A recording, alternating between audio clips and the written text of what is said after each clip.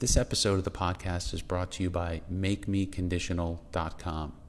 You sign lots of releases in order to get paid, and best practices suggest that you make every release conditioned on actually receiving that payment. How do you do that? By making the release conditional. Now, some releases are conditional when they're given to you, but in my experience, most are not. So you can make them conditional by adding conditional language. You can do that by handwriting it in every single time, or you can go to MakeMeConditional.com and we will provide for you for free a stamp that you can use that will stamp any release with conditional language so that you can simplify the process. So if you want your absolutely free Make Me Conditional stamp, just go to MakeMeConditional.com, fill in the information, and in a few days, you'll have your free stamp. Well, all right. Let's get into our conversation with Alex Barthet and learn how we can get paid faster. Alex, great to see you again. How you doing? I'm doing great, Dave. How about you? Fantastic. Thanks. Well, got a couple of things going on. One, where we have a mutual client that we're working on some of his legal work, but I always love listening to your show. You've got the podcast, The Lean Zone, great information. I love how it's short and sweet, to the point, but I still catch up on that. I've got some questions for you, particularly what we're doing with our friend, but also some other problems that I see going on with some of the other contractors that I'm working with. So why don't we start off? Let's hear a little about you, what you're doing. Tell me about the podcast briefly, too. Sure. Again, my name is Alex Barthet. I am based here in South Florida, Miami specifically, board certified in construction law by the Florida Bar, and a mechanical engineer by education. I've been doing this for almost 25 years. I have a firm that my father started about 30 years ago, and we have 12 lawyers that work here, and all we do is construction. We don't do anything else. I can't help with a slip and fall or your divorce or a real estate transaction. We just help those folks that are in the construction industry. And as part of that help, we have lots of educational outreach. One of the things we started, I want to say it's maybe 8 years ago now, is the podcast, The Lean Zone. So that's how we met, Dave. You know, I listened to your podcast, you listened to mine, and we said, hey, we should talk to each other. So yeah, we focus on legal issues, primarily Florida centric, but they apply in other parts of the country as well. Liens, bonds, collections, contract issues. And we put it out once a week. They're generally pretty short, 10, 15, maybe 20 minutes. So what you're saying is you've got enough contractors that have problems to keep you in full-time business, huh? Yes. We are very, very busy. South Florida is a hopping market. Yeah. Lots of work in South Florida. Well, tell me some of the things that you're running into specifically for roofing contractors or generals, but what's going on? I know that it's a little different down there. I mean, things are booming. You've got all this crazy weather and so forth. What's some of the new stuff going on, or some of the problems that you're seeing since the last time we spoke? So I would tell you that the biggest thing that probably started tail end of last year, definitely in earnest this year, material price escalation. That is, I probably field a few calls a week, even now, on material price escalation. It's a significant issue for every trade, roofers in particular. And it's a two-part problem. One is the cost associated with the materials, and two is the delay associated with getting the material that's affecting the job. And that's assuming you can even get the material. There's some material that's just not currently available, which creates a significant problem. We have roofing clients that are, 10 months out on tapered insulation board. I mean, how do you run a job if you can't get product for 10 months? That complicates things a lot. Well, we've got, our mutual client he's got the insulation up there for a commercial job, and unfortunately, he gets the insulation up there before he's got the plates and screws. So he just finally got them. I think he's been waiting 6 or 7 months to get the goddamn screws, and so material's just sitting up there. We've got, there's a whole additional set of problems with that, but these price increases, let's just look at that. What do you see? I mean, I always talk to my contractors, make sure that you've got a price escalation clause in your contract. But do you see a lot of these contractors that, are totally unprotected against that? And what can they do? So we see that it falls into two major buckets. And the first bucket I'm going to talk about, we're seeing less and less of as time passes. So the first bucket are people that signed a contract with a no escalation provision in it, which, if we rewind a year ago, was standard practice, right? Mm-hmm. A year ago plus, you would sign a contract and it would not necessarily have an escalation provision, unless, of course, it was your contract you were giving to someone and they were signing your form. But if you're signing an owner's contract because they're a sophisticated owner and they give you a contract, or you're signing a GC contract that they're giving to you, so a subcontract, it has clearly a no escalation provision in it. So the big problem we have is that first bucket of people. They signed a contract last year, early this year, and they've committed to a price for the duration of a project, and those prices are going through the roof. The second bucket is easier to deal with, which is people that are negotiating and signing contracts today. Everyone knows, I'm not doing your work if I can't get a price escalation provision in it. So the problem we're seeing there is that we're having some clients being presented with a provision that's titled price escalation, but when you read it, there are so many hoops you have to jump through, it might as well not even be there. So the devil is in the details, because I have seen, I was reviewing a contract this morning, and the other side has proposed a price escalation provision. And my client said, well, can I sign this? I said, sure you can, but you'll never get a nickel from it because of all the things you have to do to verify that you're entitled to that price escalation, which would be next to impossible to achieve. So they're telling you they're giving it to you, but they're not really giving you anything. So that's what we're dealing with. The first bucket is very complicated because if you've signed a contract and you're not entitled to a price escalation, how do you get the other side to pay you? And we've come up with some creative strategies to do that. Most of it is negotiating and trying to convince the other side that they are the beneficiaries of this rising market. And as a result, we shouldn't have to pay the costs associated with that, with the additional benefit they're getting. So, for example, if it's a apartment complex, I'm paying more for your roofing materials. You want me to eat that, but at the same time, when this building opens, you're going to make more because rents have gone up 5, 10, 20%. You should share some of that with me. I'm not asking you to pay for all of it, but here's my documentation showing that, it went up 15%, and I'm only asking you for 10% of it.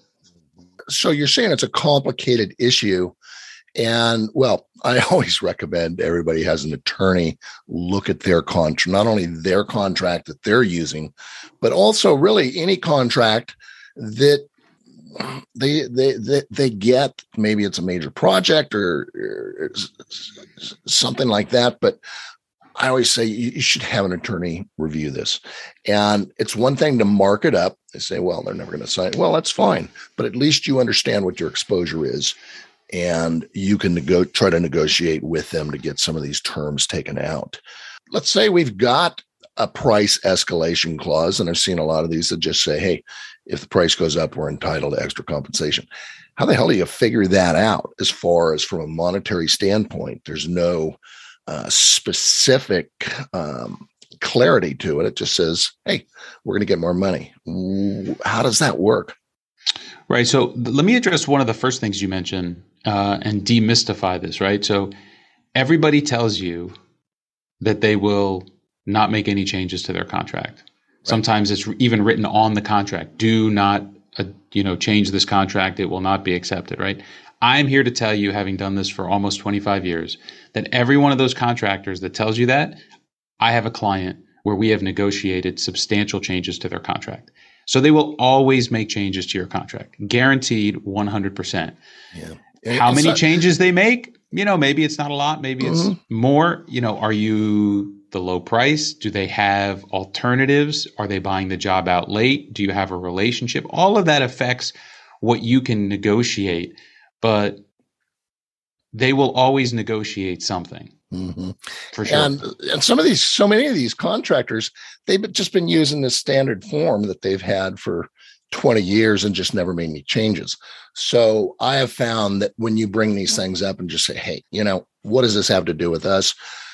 This is unfair, but you are so right that almost always we've been able to negotiate most of the things that are unreasonable out of those. And if you don't, you're going to have a real problem, but at least and you can make those decisions, whether you're going to sign it or you're not. Here's my exposure. This is my risk, but you know what's going on. And I agree with you. They will generally change those. 95% of contracts are never amended. So, they put up a strong front just to get people to think, subcontractors to think that they won't make any changes, so that you don't even ask. But if you're persistent, they will usually concede. And what I tell clients is this is a long game. This is not a short game. And the long game is you're going to do work with these contractors typically over and over. So take an opportunity today, make some changes. Maybe you present 20 changes and you get 5 of them, right? Not great odds, but you've made 5 changes that didn't exist before. Right. The next contract that comes up with this contractor or owner, you're going to take the old version where you got 5 changes. Now you're going to take another run at it. You're going to try to make more changes. Then the next contract that comes up, you're going to take the last version you did, make a few more. Like, you just want to continue to iterate and get a little better each time, right? The goal is nothing bad happens, so you don't have any issue. No one ever looks at the contract. Great. But, your 7th contract in, you've now made 30 changes to the contract. And wow, when something comes up, you've actually got some good language in the agreement because you've worked at it for a long period of time. And you get a contractor who says, hey, I've been doing this for a long time. I've never had a problem, but it only takes one time, that one contract.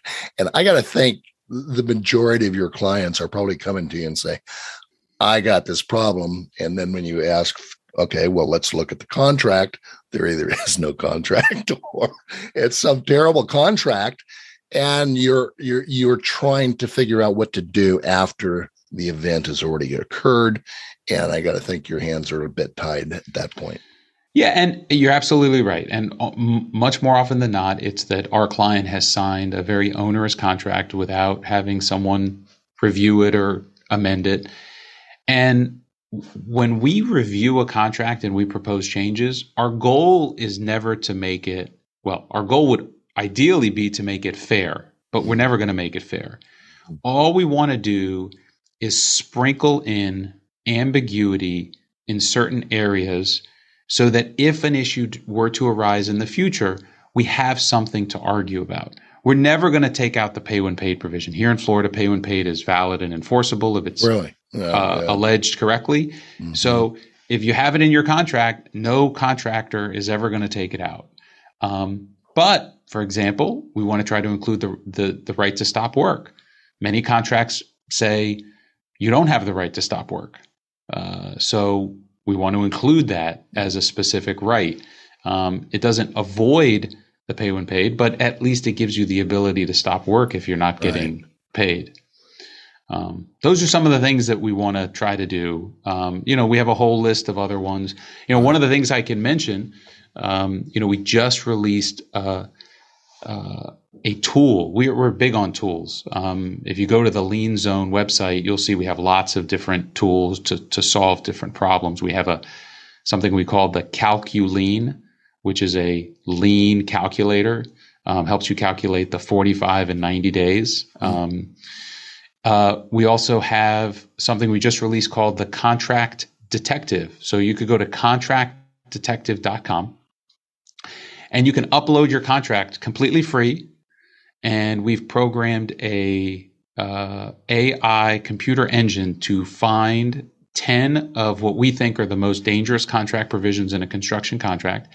And it finds them in the contract and it points them out to you. It doesn't make any changes. We're not altering the contract, but does this contract have a waiver of a waiver of consequential damage provision? Well, we'll find that for you if it's in the contract. So it's a way to try to break through this, 10, 20, 30, 50 page document of legalese more easily. And then each of those areas that we identify in the contract, we link to a video where we explain what that contract provision is, how it works, and we give you sample provisions on various sides, whether you're an owner, a contractor, a subcontractor, so you can see what other provisions look like. We just released that about a month ago. So anyone can go. It's completely free. You just put in your email address, upload a contract of up to 100 pages, and you'll get your results in about 5 minutes. Contractdetective.com. How cool is that? I mean, now that is the first time I've ever heard this. And what a great service, a great tool. And so run that by me again. So you're give me your website, and then it sounds like you use a separate website to use this tool. Right. So everything eventually points to thelienzone.com. That's where that's the hub of all of the information we give out. But the tool itself is called Contract Detective. So if you go to contractdetective.com, it will take you right to the right page. It'll explain how it works. You click scan your contract, put in your email address, upload the contract. And then within, a minute or two, you'll have an email, and that email will identify different contract provisions like pay when paid, the right to stop work, consequential damages, liquidated damages, indemnity, defense, and hold harmless, hidden conditions, price escalation. All of those issues will get identified. Where are they in this contract? If they exist, if we found it. It's not perfect, right? If you want perfect, you got to hire a lawyer to do it. But, if you want to at least understand your contract better, this is a great way to do it. And then again, it links to videos. Each of them are less than 5 minutes long, explaining each of those provisions. Wow, that is fantastic. I love it. I got to check that out because I got a couple of guys right now. I'll send them over to that site. I love it. Yeah, we're close to releasing version 2, which will be a little easier, a little better accuracy. Yeah. So, we're always trying to improve it. Even though the first one was only a month ago, we've gotten some strong demand with it, so that we want to keep improving it, make it more useful to the construction community. I'll bet. Wow.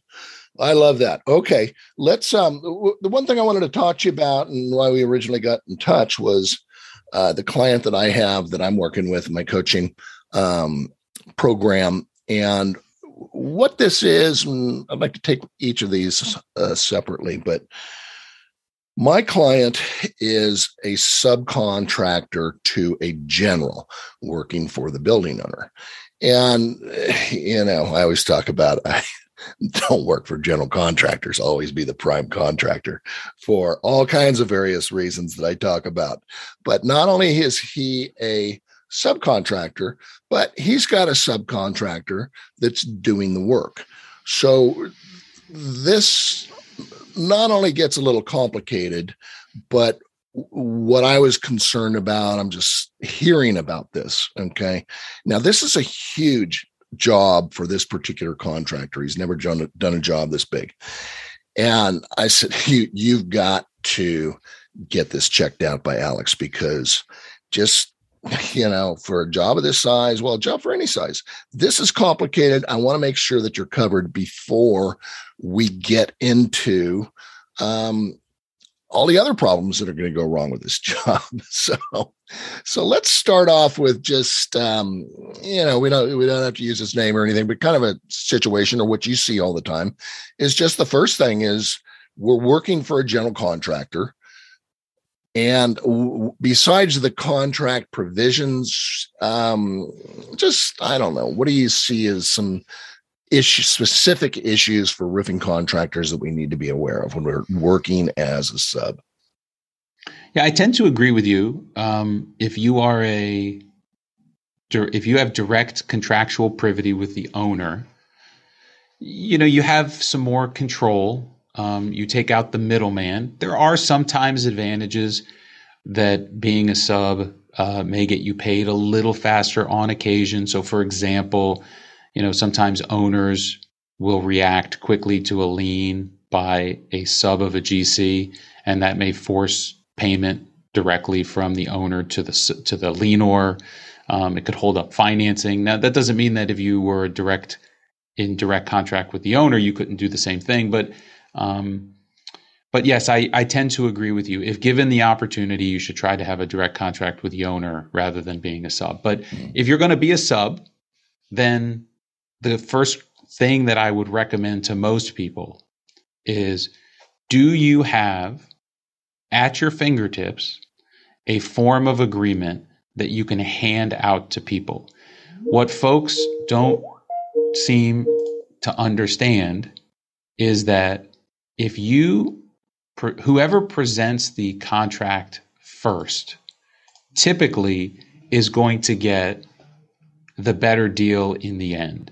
So if I hand you my contract, Dave, and that's what we negotiate off of, the end result is going to, no matter how you change it, the end result is likely going to be better for me than if you hand me your form of agreement and we make changes to that. So the first thing I would tell folks is, be prepared for the fact that when you are presented with an opportunity to contract with an owner, and surprisingly even a GC, that you have your own form of agreement ready to go so that you're not caught flat-footed when presented. So what does that mean? That means either you do it yourself or you hire a lawyer to prepare a contract document that's good for you and still reasonably fair for the other side, versus having to get a document that's probably going to be very unfair for you if presented by the other side. So that's number one. Now, I get a lot of people that say, but I'm always a sub. I'm never given an opportunity to sign my contract. The GC always gives me theirs. And that's probably true more often than not. But there's going to be a handful of times where you're dealing with maybe a newer GC or a less sophisticated GC, and that GC doesn't necessarily have a form ready to go because they haven't heeded this advice and they didn't get it ready to go. So to me, that's step number one. And then our fellow client was subbing out the work himself as well, right? So then that's the next thing. Do you have a subcontract that you're ready to give to somebody when you're ready to hire them? Again, contract terms that are good for you and still fair for the other side. So being ready, I would tell you, probably represents a good 60% of solving the problem. Okay, that's great. Yeah, that's something I didn't really think of. So that's a great tip. Let's talk about how we're going to get paid as the subcontractor, because this is he's a general, and I do a lot of work for him. He's never been a problem before. I don't want to get him pissed off and so forth. But besides all of that, what should we be doing? And obviously, don't fall into that trap where, he's a good guy. He'll be good for it. So to me, I see two things, right? So number one, if you pin me against the wall, Dave, and you said, Alex, you need to pick one contract provision that you're going to change. They've handed me a 60-page contract. I can only change one thing. What should I change? The answer for me, again, after doing this for as long as I have, is very easy. You want the right to stop work. That is, of all of the things you can change, in my opinion, probably the most significant issue that will come up, and you want to have that right unequivocally in the contract. Most contracts that are given to you say that if there's a dispute, you have to keep working no matter what. Right. So you want to have an unequivocal right to stop work. So that would be part one. Add that type of provision to your contract. Maybe it's you get to stop work 7 days after you're not paid, 20 days, 30 days, 50 days, just not never, right? That's what we want to avoid. We want to avoid a situation where you are not getting paid, your change orders are not getting approved, you're still paying your labor, you're still buying materials, you're having to pay a lawyer to help get you paid, and you got money going out the door and no money coming in the door. That is a recipe for disaster. Right. Now on that point, you just can't stop work if you're not getting paid. If you don't have a provision in your contract, that is not a good idea. The guy's not paying you. You got a problem. You just can't stop work without having problems. Is that right? For the most part, that's true. There are certain legal scenarios where you could stop work without an express provision that gives you the right to stop work. Let me give you an example. I'm a roofer. I come to your house. We have nothing in writing, right? Maybe just a simple proposal that says, I'm going to redo your roof for $15,000, right? And it has a series of milestone payments, but no terms and conditions, just really basic. Whatever we wrote in QuickBooks that it spit out. In that situation, if you haven't paid me, I probably have the legal right to stop work, right? Because, there's no obligation that I have to keep working. The agreement's not very clear that it prevents me from stopping work. But more often than not, again, I would tell you that it's never that clear. And we typically see more sophisticated owners and contractors give you contracts that say you cannot stop work if you're not getting paid. Right. So think about it. You're going to be in breach of the agreement, not because you're not doing your work or that you're doing something wrong, but because you decided to stop working. Right. So you got to be very careful about that. The second part you said is, okay, how do we get paid? You absolutely positively need to enforce and follow whatever the lien laws are in your state to secure your right to be paid. Here in Florida, as a subcontractor, you need to serve what's called a notice to owner no later than 45 days from your first work on the project. So if I'm a sub, I have a contract with you, Dave, the general contractor. Within no later than 45 days from my first work, I have to serve this document. It's a very formal document called a notice to owner. It's not just a document that I write notice to owner on top. It's like a real document in the legal statutes. I got to send that to the owner no later than 45 days from my first work.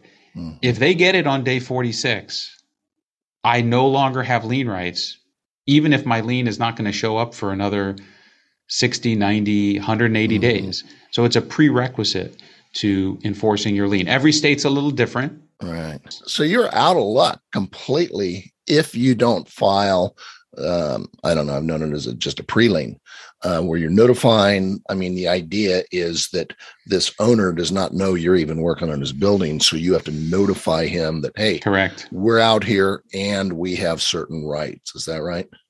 Correct. So we run into people that sometimes say, well, I never sent a notice because I was getting paid for the first 90 days. And unfortunately, I have to be the bearer of bad news and say, that's great, but the law, at least in Florida, every state is different, but at least in Florida, even if you were getting paid, you have to serve that notice no later than 45 days from your first work. Now, there's lots of services that are out there that can help you. We typically recommend a service by the name of Sunray Construction Solutions. You can go to their website, and they have a 50-state summary. So you can go to find your state, and it'll summarize each of the requirements for notice to owner, pre-lien, lien deadlines, state by state. So it'll answer your questions. And they do all the notices.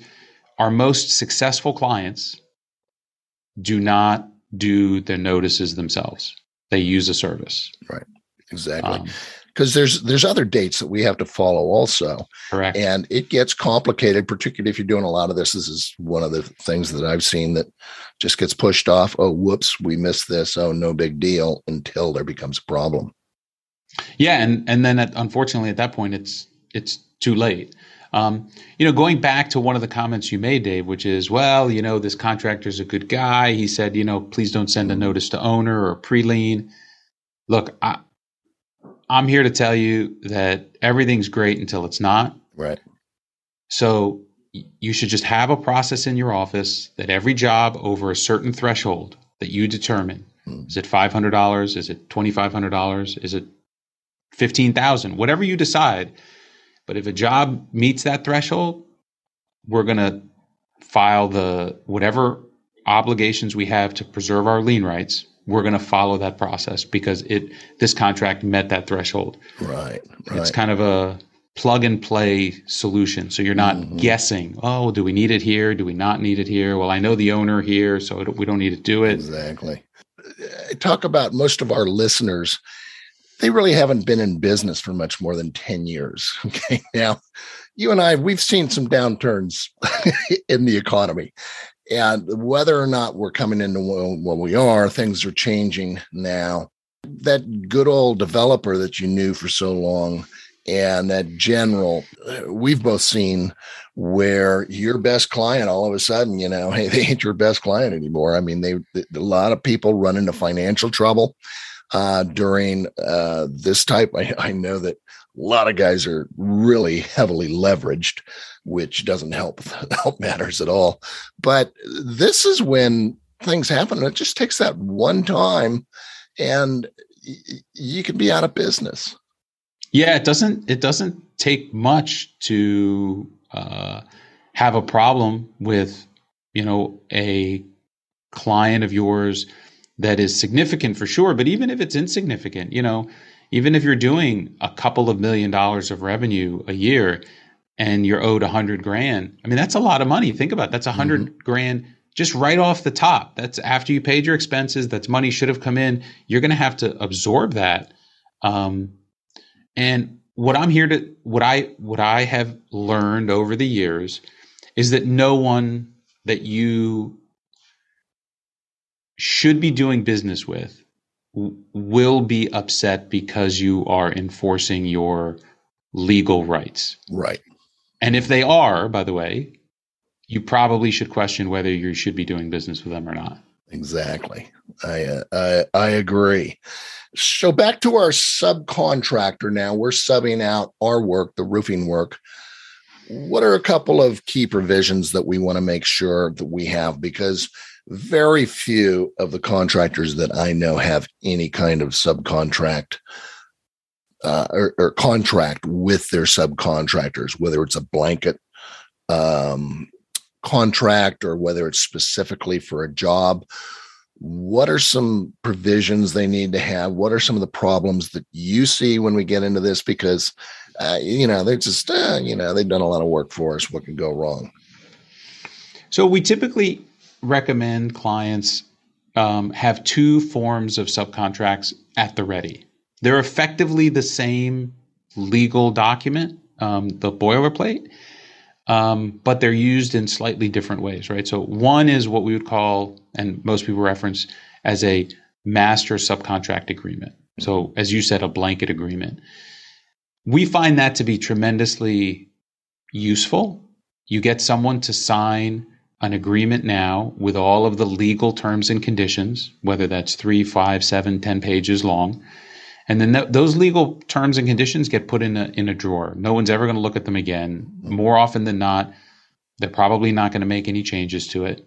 And then to the extent that you have a job for them, because it's a sub that you're using on a pretty regular basis, you're going to issue them a work order. And that work order is going to reference the terms and conditions in the master subcontract agreement. This is a great way to have all of those terms and conditions in your agreement, and we'll talk about what some of those are, and not burden someone with having to have them sign a 5, 6, 10-page agreement every time you give them a contract. Right. You just give them a work order, you sign it, they sign it, and it has the relevant provisions with respect to the job. Owner, address, price, schedule, scope, and then it just references the terms and conditions. So you don't have to show them those legal points over and over again. Now, at the same time, you're going to have other folks that you use as one-offs. So you have to have a one-off agreement, right? Because maybe there's a guy that you only use once every 2 or 3 years. Or there's a unique scope that you need that you're not really, he's not going to sign a master service agreement because you're probably never going to use him again. So we also recommend that you have a standalone agreement. And we try to keep those terms and conditions pretty short, down to effectively a page or two, because we don't want to overwhelm someone. We just want to get enough protection so that if something goes wrong, we can point to those provisions. And then your question at heart is, well, what are those provisions? What should they be? So a couple of simple things. You want to make sure that they are bound to you, just like you are bound to whoever you've contracted with, so that you have a flow-through provision in the contract document. You want to make sure that they have the necessary insurance requirements. Big one, yes. And additional insured requirements. Tell us about that real quick, if you would. Yeah, most policies of insurance will automatically provide for additional insured coverage if there is a contract that requires additional insured coverage. So if, let's take an example, Dave, you and I have a contract. I'm the roofing subcontractor, and I'm subbing down to you, right? So you're going to provide services through me to this project. And we don't have a contract that requires that you name me as an additional insured. Now, you have insurance, but our contract doesn't say that you have to name me as an additional insured, and I say nothing. And you hand me a certificate of insurance, which is great. It just means the COI is just a document that says you have insurance. It doesn't confer any rights upon me. How do I know that? Well, you could actually read the certificate of insurance, and on the document itself, it says this document confers no rights, right? So it's very straightforward. So I am not an additional insured on your policy because you have given me a COI. How do I get additional insured coverage? I either get a specific endorsement from you, or much more likely than not, your policy has a provision that says, if you, Dave, have a contractual obligation to give additional insured coverage in writing, so there's a written agreement that requires that, then our policy of insurance, Dave's policy of insurance, will grant that additional insured endorsement automatically. So we need that written contract that says you, Dave, will give me, Alex, additional insured coverage for that additional insured to kind of trigger. And what is additional insured coverage? That means now I have two avenues of recovery. I have my own insurance, but I also have your insurance, which is going to cover me like it was my insurance. So if you give me additional insured coverage, I can now say, well, I don't want to make a claim on my policy.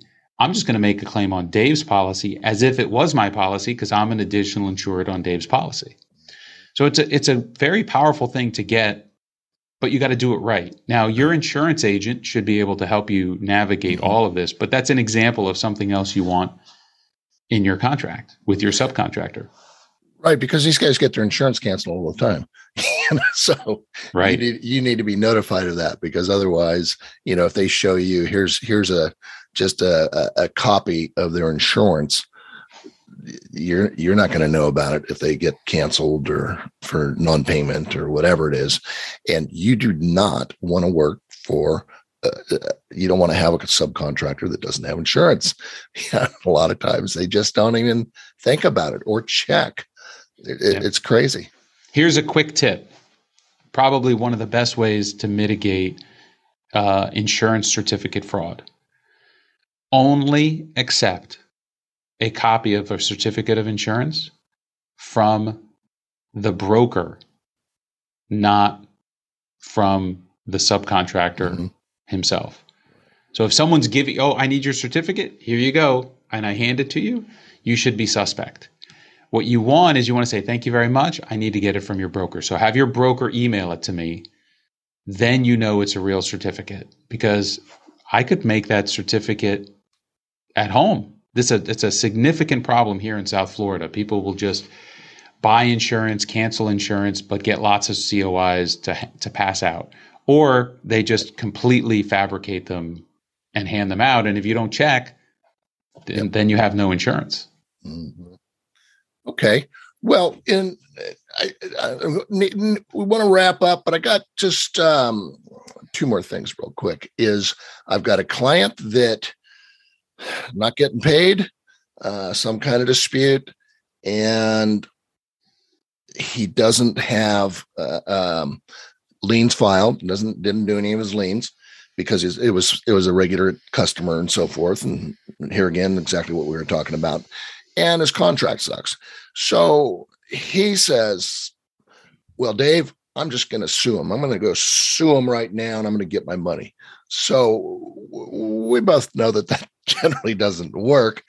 What do we do in that situation? I guess we just start negotiating and do the best we can. But if somebody doesn't want to pay you and you don't have your lien rights, you've got a bad contract or maybe a verbal contract, what do we do?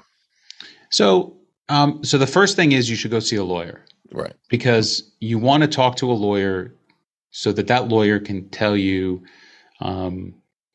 what rights you do have. Maybe you have more rights than you think you do. Mm-hmm. Maybe there's something helpful in the contract.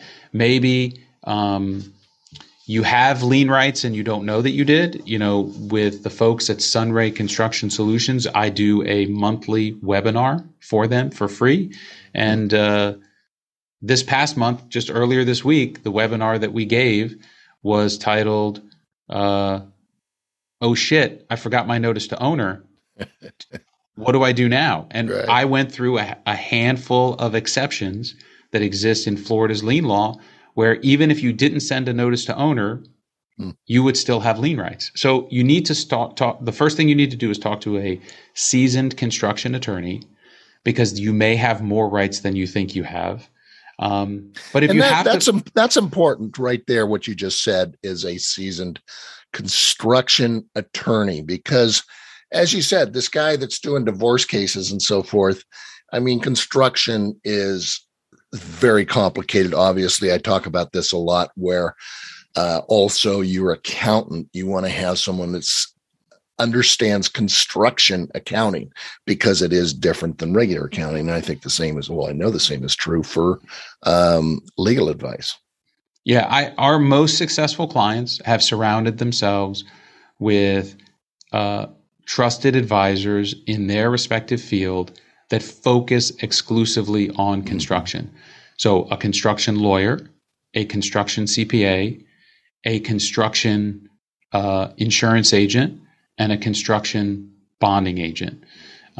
Typically, if you have those folks around you, they will be able to give you lots of good advice for several reasons. One, they're experts in the field. Right. And two, they usually have their ear to the ground. So they know what's going on in your local market, because they have lots of other clients in the same field. So I agree with you 100%. You should definitely have seasoned professionals in the construction industry to be your advisors. But if you have to file a lawsuit after you talk to a lawyer, there are ways to potentially recover, but having to sue someone is the worst case scenario. I was on the phone with a prospective client the other day, actually it was yesterday, and he said to me, he says, "I'm owed $150,000. I said, "Well, let's talk about that. How did you calculate that?" "Well, I was terminated improperly from a job, and that was left to bill on the job." I said, "Well, legally, you're not entitled to $150,000. At most, you're entitled to your potential profit on the work you didn't do. So let's assume, just round numbers, your profit is 10%. You had $150,000 left to finish. Then your legal entitlement isn't $150,000, because that's the revenue. You're entitled to your profit. So that's $15,000. Right. Oh, I didn't know that. How much do they owe you for the work you've performed? $10,000. So have they offered to settle? Yes, they've offered me $20,000. So your best day in court is $25,000 and Right. they've offered you 20. He said, what do you think I should do? I said, this is not a complicated decision. Is this a trick question? Right. Like maybe you get them to give you 21 or 22, but if all you get is 20 and you don't have to pay me or deal with me, you do that deal every day of the week, twice on Sunday. So, that's again, having good advice, good counsel, Right. someone that you can trust. I spend most of my time convincing people not to sue other people, Exactly. not to spend time in court. How do we settle? So, a good lawyer is probably doing that for you. I've been involved with my quite a fair amount of litigation over the years. And there's a couple of things that you don't think about is one, if that 150,000 is what you're owed, and you do want to go, duke it and make the mistake of going through all the stuff. One, you're going to spend a lot of money to get to that point.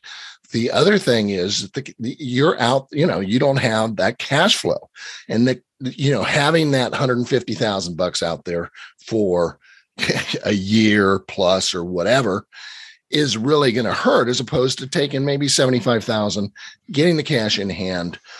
But the thing that really is difficult, the number one issue that you do not want to go getting involved with this, is it sucks the life out of you. Yes. And it just weighs on you, everything. It's like having these weights, this anchor on you all the time. And that can go for a year. Same is true for divorce. Don't get divorced. These kind of things, it takes your attention away from what you should be doing. And you're, in most cases, just better off, take your haircut and move on and get something, negotiate the best deal that you can. It's may not be right. I'm not going to let them screw me over. Don't get involved with that, because it can really, really kill you. And it's a huge distraction. Yeah. I would say that's probably the biggest thing. It's that it's a distraction. And sometimes it's unavoidable, by the way. Sometimes you may, you're owed 150 grand.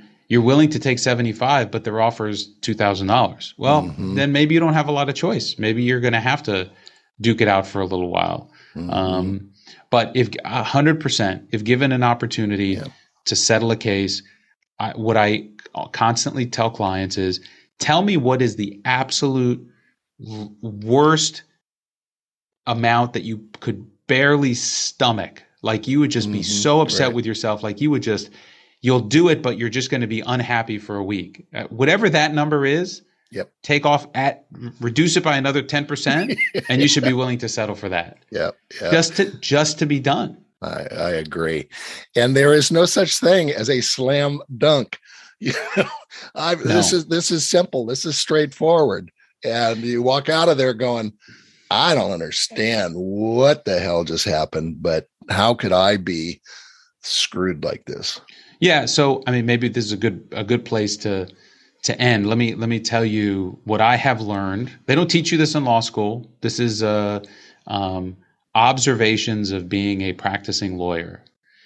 Your case, the cost in legal fees and the time it takes to litigate a case has very, very little to do with the strength of your case and how right you are. It has everything to do with how difficult and unreasonable the other side is and the other side's lawyer is. So you can have a phenomenal case. You can have all of the emails, you can have all the contract documents, but if the other side wants to make it take a really long time and make it cost you a lot of money, they can do that. And they may be wrong at the end of the day, but are you willing to spend $20, $30, $50, $100,000 in legal fees for the next 8, 12, 16 months to be proven right? So the fact that you're having the dispute means you're already dealing with an unreasonable person. Do you really want to engage that person in a protracted situation, which, by the way, the courts across the country, South Florida, yes, but everywhere in the country, are generally backed up. Cases that would take 12 months before are taking 18 to 24 months now. Access to judges to get issues resolved, things that we would normally get done in, we could ask for time in front of the judge, 2, 3, 4 weeks from now, we're looking at 8, 10, 12 weeks. So just imagine, to get anything done, it's taking forever. Just like you're having a hard time getting construction materials, we're having a hard time getting access to a judge to make a decision. It's not where you want to be. Trust me. And this is what I do for a living. Yeah, exactly. One last quick question, and it's just a one-word answer. Arbitration in the contract, yes or no? The answer is yes. I'm a lawyer. I can't just give you one word answer. Exactly. Get paid by the word, right? So my answer before the pandemic was litigation. My answer today is arbitration. Not that I think it's inherently better, but currently it's less expensive and much faster. So, you're giving up things with arbitration, like there's effectively no right of appeal. Right. There's no obligation for the arbitrator to follow the law. They could issue a ruling that is completely binding on you, that is contrary to the law in the state that you're in. That's unlikely to happen, but it's possible. But the problem is that everything I just talked about, the ability to access the judicial system is very challenging right now. And as a result, if you want the resolution of your problem quickly, you probably have to arbitrate. I just reviewed a handful of contracts this week. 2 years ago, I would have checked the box for litigation. All of the contracts, I checked the box for arbitration, just so we can get a faster result. Great. Well, Alex, this is tremendous information. And I got to tell you, you got a great voice. You should think about doing a podcast. Yeah. This episode of the podcast is brought to you by the Calculine. The Calculine is a free tool you can get by simply going to calculine.com. That's CALCULIEN.com, calculine.com. And it's a free tool that allows you to easily calculate the 45 and 90-day deadlines for notice to owners, liens, and bond claims. No more counting on your fingers to figure out when your notice to owner deadline is or when your lien deadline is. Just go to calculine.com, put in your information, and we'll send one to you for free in the mail. You'll get it in a few days.